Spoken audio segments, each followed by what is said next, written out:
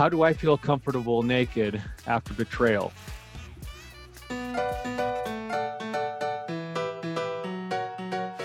What's up, you guys? Welcome to the Therapy Brothers podcast. I'm Brandon. I'm Tyler. We're brothers. We're therapists, We're not afraid of your questions. so bring it.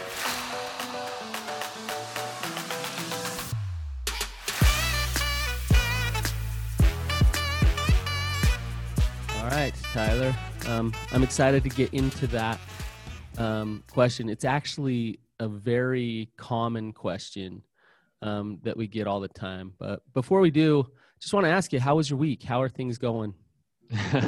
Things are going good right now. Burning the candle at both ends with life in general. As you know, I work at UPS part-time in the mornings for my medical benefits, and this week I'm hitting 20 years. Wow. And I told myself when I got hired, I originally got hired there right after I got married. I decided I need medical benefits for my new wife when I was married 20 years ago. And so we decided to go to UPS because it was part-time work for full-time benefits. And I told her after the first day, if I last more than 5 years here, I need to kill myself. Well, now you've done 4 times that. Now it's been 20 years. So yeah. But it's nice having you back because I've been trying to hold down the fort alone, and it's much better with you in the mix. So I'm glad you're back. Sorry I've been at MIA, but I'm back and ready to go, and actually really excited about the guest we have and the question we've got. So I think, what do you say we dive right in, Tyler? Let's do it. Okay. So we have Rachel on with us this morning, and Rachel, to be honest with you, I don't really know her. And Tyler, you don't really know her either, right? Nope. So she had a great question. She wanted to come on. So we're going to actually have her introduce herself and give some of the background to her question and where it's coming from. And we'll dig in from there. So Rachel, welcome to the show. And if you could just kind of tell us who you are and why you're here and what your question is. Okay, great. Thank you for having me. Just basically how to feel comfortable naked when you go through life, being taught that you're just a sex object, basically, that's how you grow up. And then when you get married and your spouse is addicted to pornography and they see your body naked for the first time, they make fun of it. It's not good enough. It's not what they were expecting. It's super, it's just so frustrating, on your psyche in a sense, right? Mm-hmm. And so you go through the rest of your marriage thinking, what do I need to change about me? How do I make him love me? How do I change something about me so he's attracted to me? And then you just keep comparing, looking up ways to change your body. And it's just so frustrating. And then the second you get naked in front of your spouse, it's is he making fun of me still? Even after he stopped watching pornography or tried to change himself, it's those thoughts just continue in your mind, like Rachel, is he still making fun of you? No, so I'm not married, but I still okay. have problems with it, if that makes sense. Like absolutely. Now, in my relationship I have now, it's still just one of those things, like how do you not think like every man wants that type of body? How does every man like be okay with a real body? I guess, right. Like in my thoughts, I have to be this perfect voluptuous woman. When you see it all over the place, how do I stop thinking that, I guess, too, if that makes sense? Yeah. Tyler, you have thoughts? Yeah, I just want to make sure I'm clear before I say what's on my mind here. So your question's about basically some past experience, not only with like just society, which we definitely want to probably talk a little bit about today, but also in a past relationship. So you're not currently in the same relationship as where these messages were kind of like outwardly shared with you. No. Yeah. Okay. Not in anywhere. All right. Yeah. Which doesn't mean that the triggers aren't still there. No, they're still there. Oh, of course. By nature, they're going to be there when you have an experience like that. That's I mean, just when we look at it, just think about it in terms of like sexual intimacy in a relationship. That's maybe one of the most vulnerable places in a relationship. And so if there's something that's traumatizing that's happening inside of that vulnerable space already, there's going to naturally be, you know, some consequences to it, some that are going to leave some marks. And you're bringing up this question, and first I just want to say you definitely are not the only one who asked this question. I'm so glad that you're willing to come on and share this, because it's a vulnerable topic to talk about. But you're definitely not alone. This is a really common thing that happens. Yeah. So I think things like, you know, for somebody to make fun of somebody's body, that's emotionally abusive, and it's not okay. And, you know, I hear all the time women who don't want to get naked in front of their husband, not because their husband has made fun of them, but just because their husband is indulging with pornography, and you know, and they just feel inadequate, and they feel not enough, and they feel like they're going to be used as a sexual object. And so, you know, just that alone can make you feel all those things, let alone having him make fun of you and having him actually probably drive all of your worst fears home. So yeah, that's trauma, and it takes your shame, and it kind of solidifies it some. But I know there's ways out of it. Rachel, you can actually heal from this, and Tyler and I will give you some ideas and some things that you can do. Let's back up though. Tyler brought this up. You said that, you know, society kind of tells you that you're a sex object. I'm just curious about some of those messages that you got and some things that you believed before you got married, before you were vulnerable in an intimate way. You know, I mean, like past relationships, right? In high school, boys, that's all they had, you know, I mean, that's all they talked about. And it was, you know, like women's bodies constantly, right? Of how cute they were, of how big their boobs were, of how, you know, just it was always about the body, you know. And me, I was a little bit chunky in high school. And so I always just had that, like, I need to be like her. I need to be like her so I can get the boys, you know, kind of a dumb thing, you know. And not to go too deep into it, but a lot of like my growing up too was like, you're not good enough. And so I was trying to get good enough through boys, I guess, through their attention, through their whatever. And so then just kind of fast forward too, I mean, on TV, that's all you saw. Like there's not naked 50-year-old women getting naked on TV. You know, it's always the 18-year-old girl and the cute girls, the ones that want to, you know, the men want to, that would be turned on by more. So if that makes sense. Mm-hmm. And then you just kind of replay it in your mind over and over and over again. That's what men want. That's what men want. That's what men want.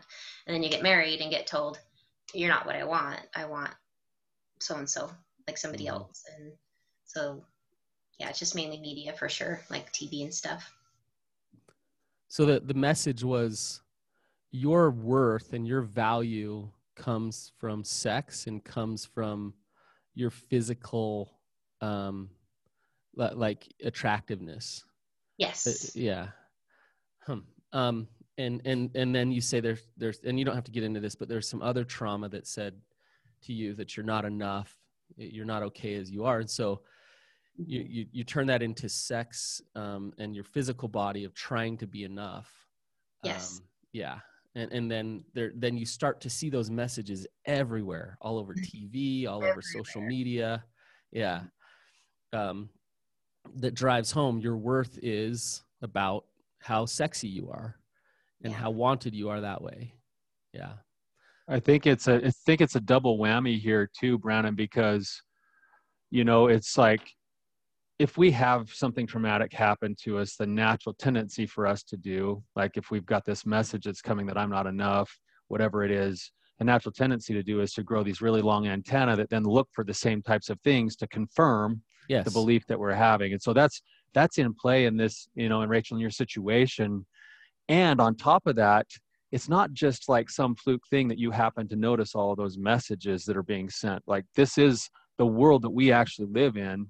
is pretty unabashed about how they treat things, right? And even how they treat gender stereotypes. You know, it's like you can turn on any television station and there's going to be certain things on certain channels. You know, if you turn on ESPN, every other commercial is going to be a beer commercial, and in the beer commercial there's going to be, in the periphery, there's going to be women in bikinis that have like these perfect bodies, right? And in movies, same thing. Everything is geared towards this idea that really women are objectified. They are objectified, and it seems to be okay somehow, which is just baffles me with everything else that like the feminist movement pushes, but somehow they're okay with this idea that women are completely objectified, you know.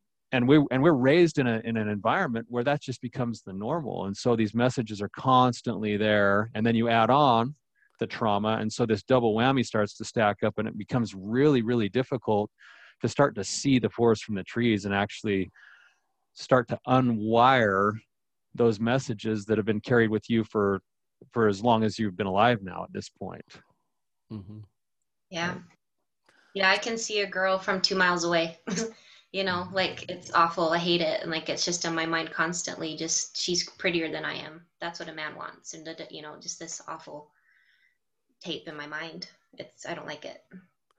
Now, Rachel, if I were to ask you, like in your head, you know, if I were just to say, does your worth come from your looks?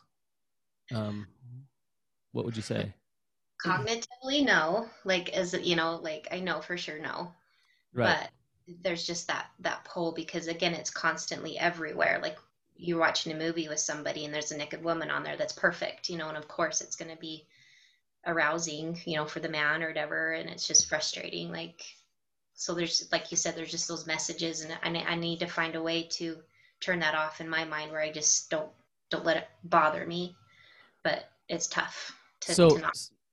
So cognitively, you know that that's not true. Yes. So if Tyler and I spent the rest of this podcast saying to you, it doesn't matter, your worth doesn't come from that, you'd be saying, that's great, that's wonderful, that's great, yeah, that's true. But you'd probably leave at the end of this podcast and still notice that woman 2 miles away who you think is a lot sexier than you, and you're comparing yourself to her. It wouldn't shift much. No. If you went to a therapy session, you did talk therapy, and the therapist dug down to some things, and you got to this place of you saying, I know that it's not true that my worth comes from my looks. You'd still leave that therapy session and be triggered into those same feelings. And so I guess what I'm saying is, if cognitively you already know it, what you don't need is to cognitively be told it. Just be kind of having that driven home on a cognitive level. Something else needs to shift. Something else needs to happen in order for you to experience a whole new reality around your self-worth, a whole new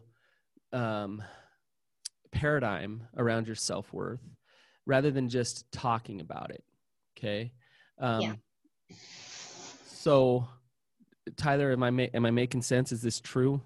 Yeah, in my personal theory of change, and Brandon and I talk about this a lot, and we're always trying to figure out other ways to make these things happen.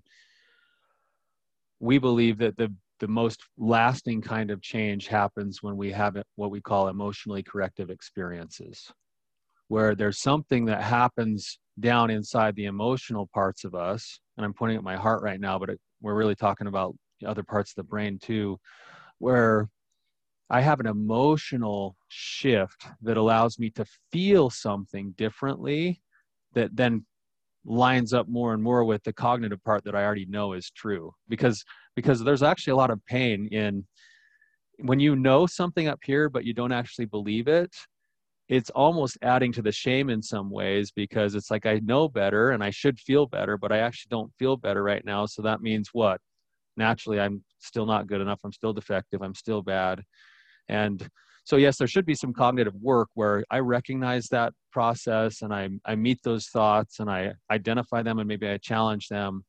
But the real work here, I think, is going to be an internal process. And I'm emphasizing the word process, where I'm going to be seeking to have some emotionally corrective experiences with myself, and maybe with a higher power, and in the context, even in my own relationships, where I'm going to start to experience things a little bit differently that can help to shift the belief and kind of lay out basically a new rule book for how I'm going to see myself. Mm-hmm. Shame, Rachel, shame is a lie. It's the messages of shame are always a lie. You're not good enough. You're not beautiful enough. And you're not attractive enough. You don't have self-worth. Those are all lies. And what happens with our emotions is when we feel emotions, so shame is the fear of rejection or abandonment. When we feel those emotions, our emotions are there to tell us to do something, to act, to assert ourselves for our own survival. When an emotion is not grounded in reality, then the healthy thing to do with that emotion is actually opposite action. It's doing the opposite thing of what that emotion's telling you to do. So Rachel, you've spent a good portion of your life listening to that shame, and that shame said you're not beautiful enough, you're not worthy of love because you're not attractive enough. And you've probably, I don't know how, let me ask you, how have you tried to cope with that? Have you tried to not be vulnerable? Have you tried to overcompensate, lose weight, have sex more? Like, how have you tried to cope with these feelings of fear and shame? Basically be who I'm not, for sure. Like just people please, for sure. And that was the way that I could fill my cup, I guess, in a sense, and just be somebody for somebody else. Okay, so what's the opposite action of that? And this is the emotionally corrective experience. What's the opposite action of people pleasing? Sticking up for myself. Yeah. And being okay with myself, and knowing that my worth is okay. Like my thoughts are okay. My desires are okay. Yeah. I can make decisions and not have to worry about the reprimand from anybody. Now, when you have that shame underneath saying, "Oh no, you don't," like you're not worth it to do that. What you need to do is try to get your worth. You need to caretake. You need to people please. It can be terrifying to stick up for yourself. It can be so scary to say, no, this doesn't work for me, or yes, this is what I do need. This is what I do want. Because you're used to trying to survive that shame a certain way. So acting opposite to it's going to be very uncomfortable when you first start to do that. So how do you get yourself to do it? You tell me. Tyler, what do you think? I'm having Brene Brown's words go through my head right now, where she says, when you notice things, and this is, Rachel, I don't know what kinds of triggers you notice. I'm trying to picture a scenario where, you're maybe in your current relationship and it actually, all of the right signs are there that it feels safe and it feels right to maybe be moving towards being physically, sexually intimate with your partner. And then you've got this other backstory of shame that's going on that's telling you, no, don't do that. Like, you're going to be lost in your head the whole time thinking about how you're not good enough, and all that self-criticism is going to come up. And I don't know what it feels like in your body, but if you can recognize what some of those sort of tells are, whether it's physiological, the way the shame's showing up, or whether it's certain stories in your head that you notice and can go, oh, that's it, that's my script of shame, or whatever it is. When I become critically aware of those things, those triggers, then what Brene Brown says is, she'll take a deep breath and she said, I'll call on my courage. And I will identify that that's what's happening right now. I am being hijacked by this thing that we call shame. I'm cognitively aware that this is the right scenario and the right setting for me to maybe be a little bit more vulnerable, being able to be sexually intimate with my partner. I'm going to call deep on my courage, and I'm going to lean myself into that process, the very thing that I'm most afraid of. Now, the trick to that is you don't want to necessarily go doing that if you're in a setting where it's actually not going to be truly safe in the relationship. So if you're in a current relationship and you're going to be objectified, or you're going to be used, or you're going to be criticized, then calling deep on your courage and leaning yourself into that isn't necessarily going to be overly effective. It's going to want to, what we call, reenact the same old trauma. But if you're in a situation and you're going, yes, like, I know who my partner is cognitively, and I know that, you know, he respects me, and I'm more than just a body to him. Okay, I'm going to lean myself in. But Tyler, I want to just drive home what you're saying there. The first step is this curiosity piece and this mindfulness piece. It's so important that you can get grounded in reality. And as you do get grounded in reality, you can trust yourself. So if your emotion is saying it's fear because this person is going to objectify me, then absolutely listen to that. That, you know, don't do opposite action in that moment of what your emotion's saying. Protect yourself, your emotions, trust your emotion. If you get grounded in reality and you realize my partner's safe, but I don't want to be vulnerable. My partner's actually going to be very caring and kind and patient with me, but I'm the one making it so that I can't be vulnerable. Then that shame is there lying to you, saying you're going to get rejected and you're unlovable. And that's where opposite action comes in, right? And that's what you're saying, right, Tyler? But Right. To like really slow it down and get to that curious, reality checking, mindfulness place is a skill that takes some practice. Yeah, and I think that's the first step in practicing some mindfulness, even outside of this exercise we're talking about, will only help that process. So if I'm doing some regular meditation on a daily basis, it's going to allow me to kind of tool up with that skill, and pretty soon I'm going to start noticing things. And I want to just kind of give you a little bit of a recipe of something that I've used for myself in the past with my own shame. So my own shame hasn't been around my body as much, but the principle I think still applies. And it was, I would notice that I lived in shame a lot in my own head. And my shame was always about you're failing or you're not good enough, whatever it is.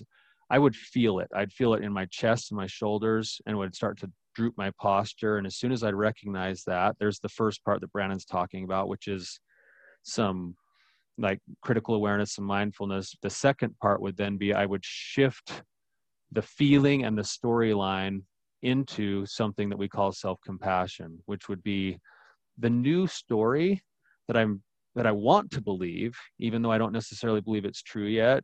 And I'd often even put my hand right over my heart and just feel the warmth of my hand in my chest while I'd say it in my head and say, you know, the truth is, Tyler, that you're a work in progress. You don't have to be perfect today. You're a good person with good intentions, and you can learn and grow until the day you die. And being able to shift that story, and then right after that story, I would force myself to take one small action against the old story. So treat myself to a 5-minute walk up and down around my around my office building, and just notice the nature and enjoy the ability to breathe. Or make a phone call to somebody who I really love and just have them talk to me for a minute. Something that would actually show me that I was worth, almost a behavioral affirmation of the new story that I was trying to create. Yeah. Tyler, I want to walk Rachel through this. So what you just outlined. So Rachel, when you're gonna have sex, and you know things are starting, and you start to undress, you start to get naked, what triggers, what happens in your body? What type of thoughts do you have? What type of emotions come up? Gosh, everything. Just, I don't want to do it. I start to cry, and I just want to keep my bra on. I don't, like I get super scared, and just, I'm hypersensitive to everything about my body, if that makes sense. Mm-hmm. The second I take my bra off, it's not good enough. They're I'm getting really nervous now because you're making me. You're feeling the trigger as you're talking about it. So stop right now. That's okay. You can hear it in your voice. Yeah, get curious right now, Rachel, about what you're feeling. Notice what's happening. You're wanting to stop talking, right? Yeah. And definitely want to like cross my arms and cover everything. Like I want to be in a moo. I don't want to do it. Which is interesting because, you're not on camera here. You can't be seen, yet you still want to do that. You still want to I'm doing cover. it literally. Yeah. Because I'm thinking about it. Like it's awful. Okay. So you want to cringe, you want to cover. Okay. So let's get to the here and now. Okay. Are you safe right now? Right now, yes. Okay. So I want you to take 3 deep breaths. Just breathe and get grounded in this moment right now. And just notice where you're at. Notice how safe you are right now. Okay. Now, once you've done those 3 deep breaths, I want you to open up your arms. Don't cover yourself. Be open. Open up your arms. Okay. That's so hard. Yeah, this is the act of courage. Because right now you're safe. You're not in harm's way. Nobody's judging you or your body. You are beautiful. You're a daughter of God. All those things are true. Okay? And so right now you can be open, although you don't want to be. Yeah. Okay. Now this is scary right now, huh? It is. Yeah. You're acting against your shame. This voice that's been in there for so long and had so much power, you can actually take the power back. But it takes mindfulness. It takes connection to God, to yourself, to others. And then it takes courage. It takes courage to step into doing the opposite of what that shame's telling you. Right? Yeah. And here's a little hint. Just take a little bite at a time. You don't have to have sex tonight and be extremely vulnerable and extremely naked, right? I will. Yeah. But one little challenge for yourself of courage, like to stop, get mindful, recognize whether you're safe, and you know what? Maybe you just take one item of clothing off that you normally wouldn't, because of that fear, and just that's your act of courage, and you breathe through that. Okay. You don't have to jump off the deep end with this. Yeah. Tyler, anything you'd like to add? Yeah, it's pretty cool to just kind of observe this, even though I can't even see you. I can hear it in your breathing and your tone of voice, Rachel, that this is like real live work that you're doing right now. And I think it's awesome, again, that you're just so willing to jump in and be here. You're providing a ton of benefit for a lot of people who are going to hear this as well. To go along with what Brandon was saying, you could almost take this kind of exercise and kind of continue to expand on it a little bit. So like right now, this is intense amount of work, and that's great. Like that's a fine thing to be doing right now. But as you kind of get more and more comfortable, and as you start to notice yourself and notice what your feelings are, and realize that you can be in a safe space and you can open your posture, you might then start leaning in systematically to some other things that might be just a little bit more, like Brandon said, a certain item of clothing that you're going to take off, or getting more and more comfortable with actually considering maybe being alone with yourself in the mirror, and being able to experience the miracle of what your body actually offers to you, to the quality of your life, to your identity. And maybe another suggestion that was going through my head as we were talking is that maybe I could intentionally start to look for ways to actually experience pieces of gratitude, specifically as it relates to my physical being. Tyler, I don't want to cut you off. Go ahead. Go ahead. Well, I want to add a tool to what you're saying. So Rachel, your faulty core belief about your body is what? Like, what do you believe about your body? It's just not perfect. It's not it's not, um, it's not attractive. Okay. I'm not attractive. My body's not attractive. Okay. I want you to just flip that on its head and just say the opposite of that. And it's going to be uncomfortable to say it, but just Okay. say the opposite of what that faulty core belief is. My body is fine. It's attractive. Take it even further. Go far with it. My body is fine is one thing, but I want you to push it a little That's not the further. opposite. Yeah, go Yeah. the opposite. No. My body is attractive. Okay. My body is attractive. You could even take it further. I am beautiful. I am wanted. I am sexy. Like, so that statement, my body is attractive. Then I want you to make it a statement of identity. Did you hear how I said it? I am beautiful. I am wanted. Yeah. Okay. The next thing I want you to do, and what we're getting to is a way to do affirmations. I don't want you to look in the mirror and say, I'm beautiful. I am beautiful. I'm beautiful. But what I'd like you to do is to do what I call an affirmation statement question. And what that is how is it that I am so beautiful?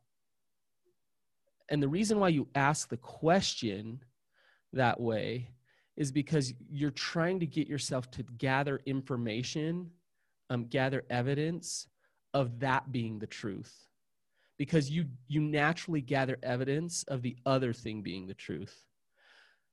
So how is it that I'm so attractive? How is it that God made me so attractive? Now, is that an uncomfortable question to ask yourself, Rachel?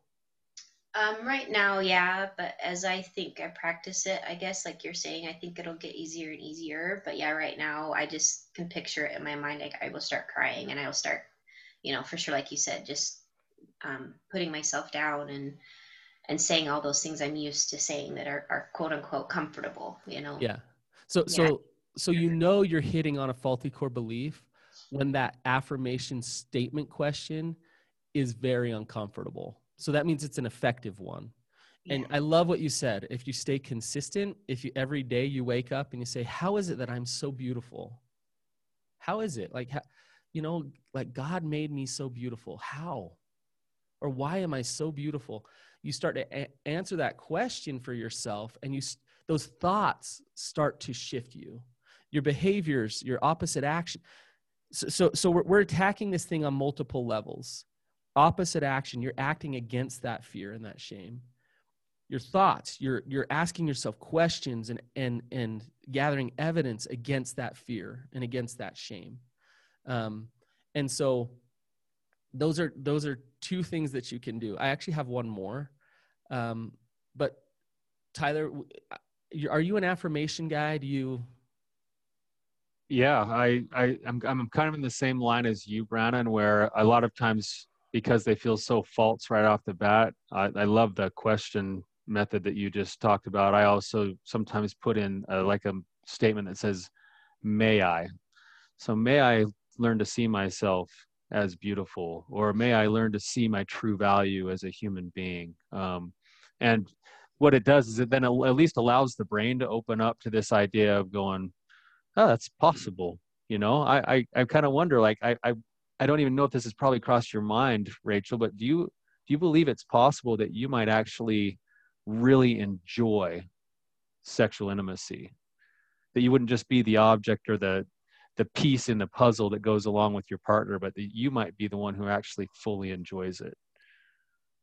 Um, I think eventually, like, I really appreciate all these examples or things that I can work on for sure. And it's kind of giving me hope, I guess, a little bit. Like I feel eventually for sure that my body is going to be on the back of my mind one day. And I would hope that, and because I'm not like against sex, I love it, it feels good. And I enjoy and like the togetherness of it, but then all of a sudden that just pops up and ruins it for me. Mm-hmm. And so I do like all of these examples. Like if I continue to do it, if I write this down, I'm writing it down so I don't forget to do it. And I do feel like eventually for sure it's something that like you guys are saying, it's takes practice. It's inside of me, inside my mind, inside of my um my thought processes and stuff, for sure. Yeah. Okay, can I get a little weird here? Show.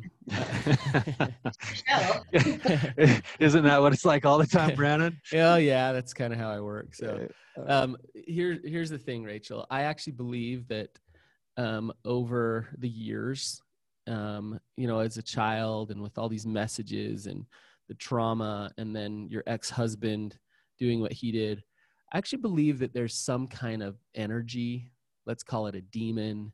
There's some kind of nastiness inside of you that gets in your head and feeds you this stuff over and over. And what happens is you've had these experiences, and these experiences are isolated incidences. They happened, they're in the past, but those experiences continue to live. They continue to grow, they continue to get fed. And in a lot of ways, your own brain feeds it. Like Tyler was saying earlier, you know, this antenna, you notice evidence that you're not enough, evidence that you're not attractive. Having said all that, there's a way that you can release this energy. There's a way that you don't have to be shackled down anymore by the shame. And some of the things we've been talking about are some ways to release the energy. But I love EMDR. I do EMDR all the time. EMDR is weird. I've done it. I know what it is. You've done it. Have you done it around body image? Have you done it around? We're mainly working on like the past stuff, for sure. We haven't gotten to that part yet. It's just mainly like all the crap that happened to me as a kid, and then I think eventually we'll get there. That's good. I would say don't shy away and have courage to do EMDR specifically about those trauma incidences where your husband made fun of you. Okay. Because you have pinpointed those today, and they're obviously still holding a lot of weight and a lot of energy inside of you. And EMDR is not the only mechanism. EMDR is actually it's evidence-based, scientific-based psychotherapy that's actually energy healing. So there's some weird energy healing modalities out there and things like that. Some may be quackery, but some may not be. And ways that you can just release energy and mindfulness meditation, but there's other things as well. And connecting to God and trying to surrender this over and getting the help of a savior who can take this stuff and hold it for you is absolutely critical as well. And so there's a spiritual component to it, I believe, that you can surrender over. And I think that that will come in, what Brandon's getting at here with the EMDR. I'm also a big proponent of it. I think it's really, really helpful. And it sounds like, just with what little bits of your story we've gotten today, I would also highly recommend what Brandon just prescribed. But I think that you also doing the work and the things that we've outlined today and that Brandon's taught today will help with setting the stage in that process, because what it'll do is it'll start chipping away at all that other, call them those demons in your head. And, yes. And as you start to do that, when you go in and do something like EMDR, you're already prepped for the new way of being, the new energy level that's going to come. Yep. So I think those things together, you put those all together, there's no doubt in my mind. I mean, I'm just kind of getting the chills here thinking about it, but there's no doubt in my mind that you're going to be successful with this.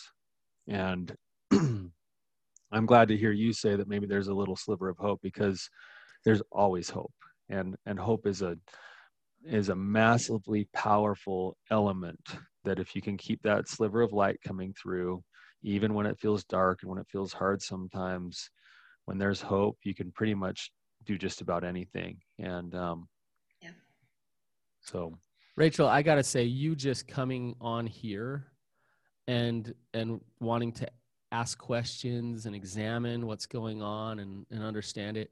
To me, that shows me that you're going to do the work to push through this and to get on the other side of it. And Tyler said it earlier, it's a process. It's going to take some consistency on your part with practicing these affirmations, with acting against the shame, with going through some trauma work, EMDR. But as you work through that process, you'll look back and you'll say, oh my gosh, like what used to terrify me or dominate my thoughts is now gone. I'm free from this. Yeah. So you got this. You're going to do it. You're going to be fine. I'm super excited. Yeah. I'd love to hear from you in the future to see how things go and to let us know how things work out. So of course. Yeah. Thank you Thanks so much for coming on. We really, really appreciate it. Thank you. I appreciate it. I really appreciate it. Thank you, Rachel. For those of you who are listening, I'm sure that some of you have gotten a ton of value out of this. If you have, please share it with other people. Please rate and review. That's how we're able to reach people and hopefully help others. And we really appreciate people like you, Rachel, willing to come on because you bring such a level of richness and depth to the show. So thank you. Awesome. We'll see you guys. See you later.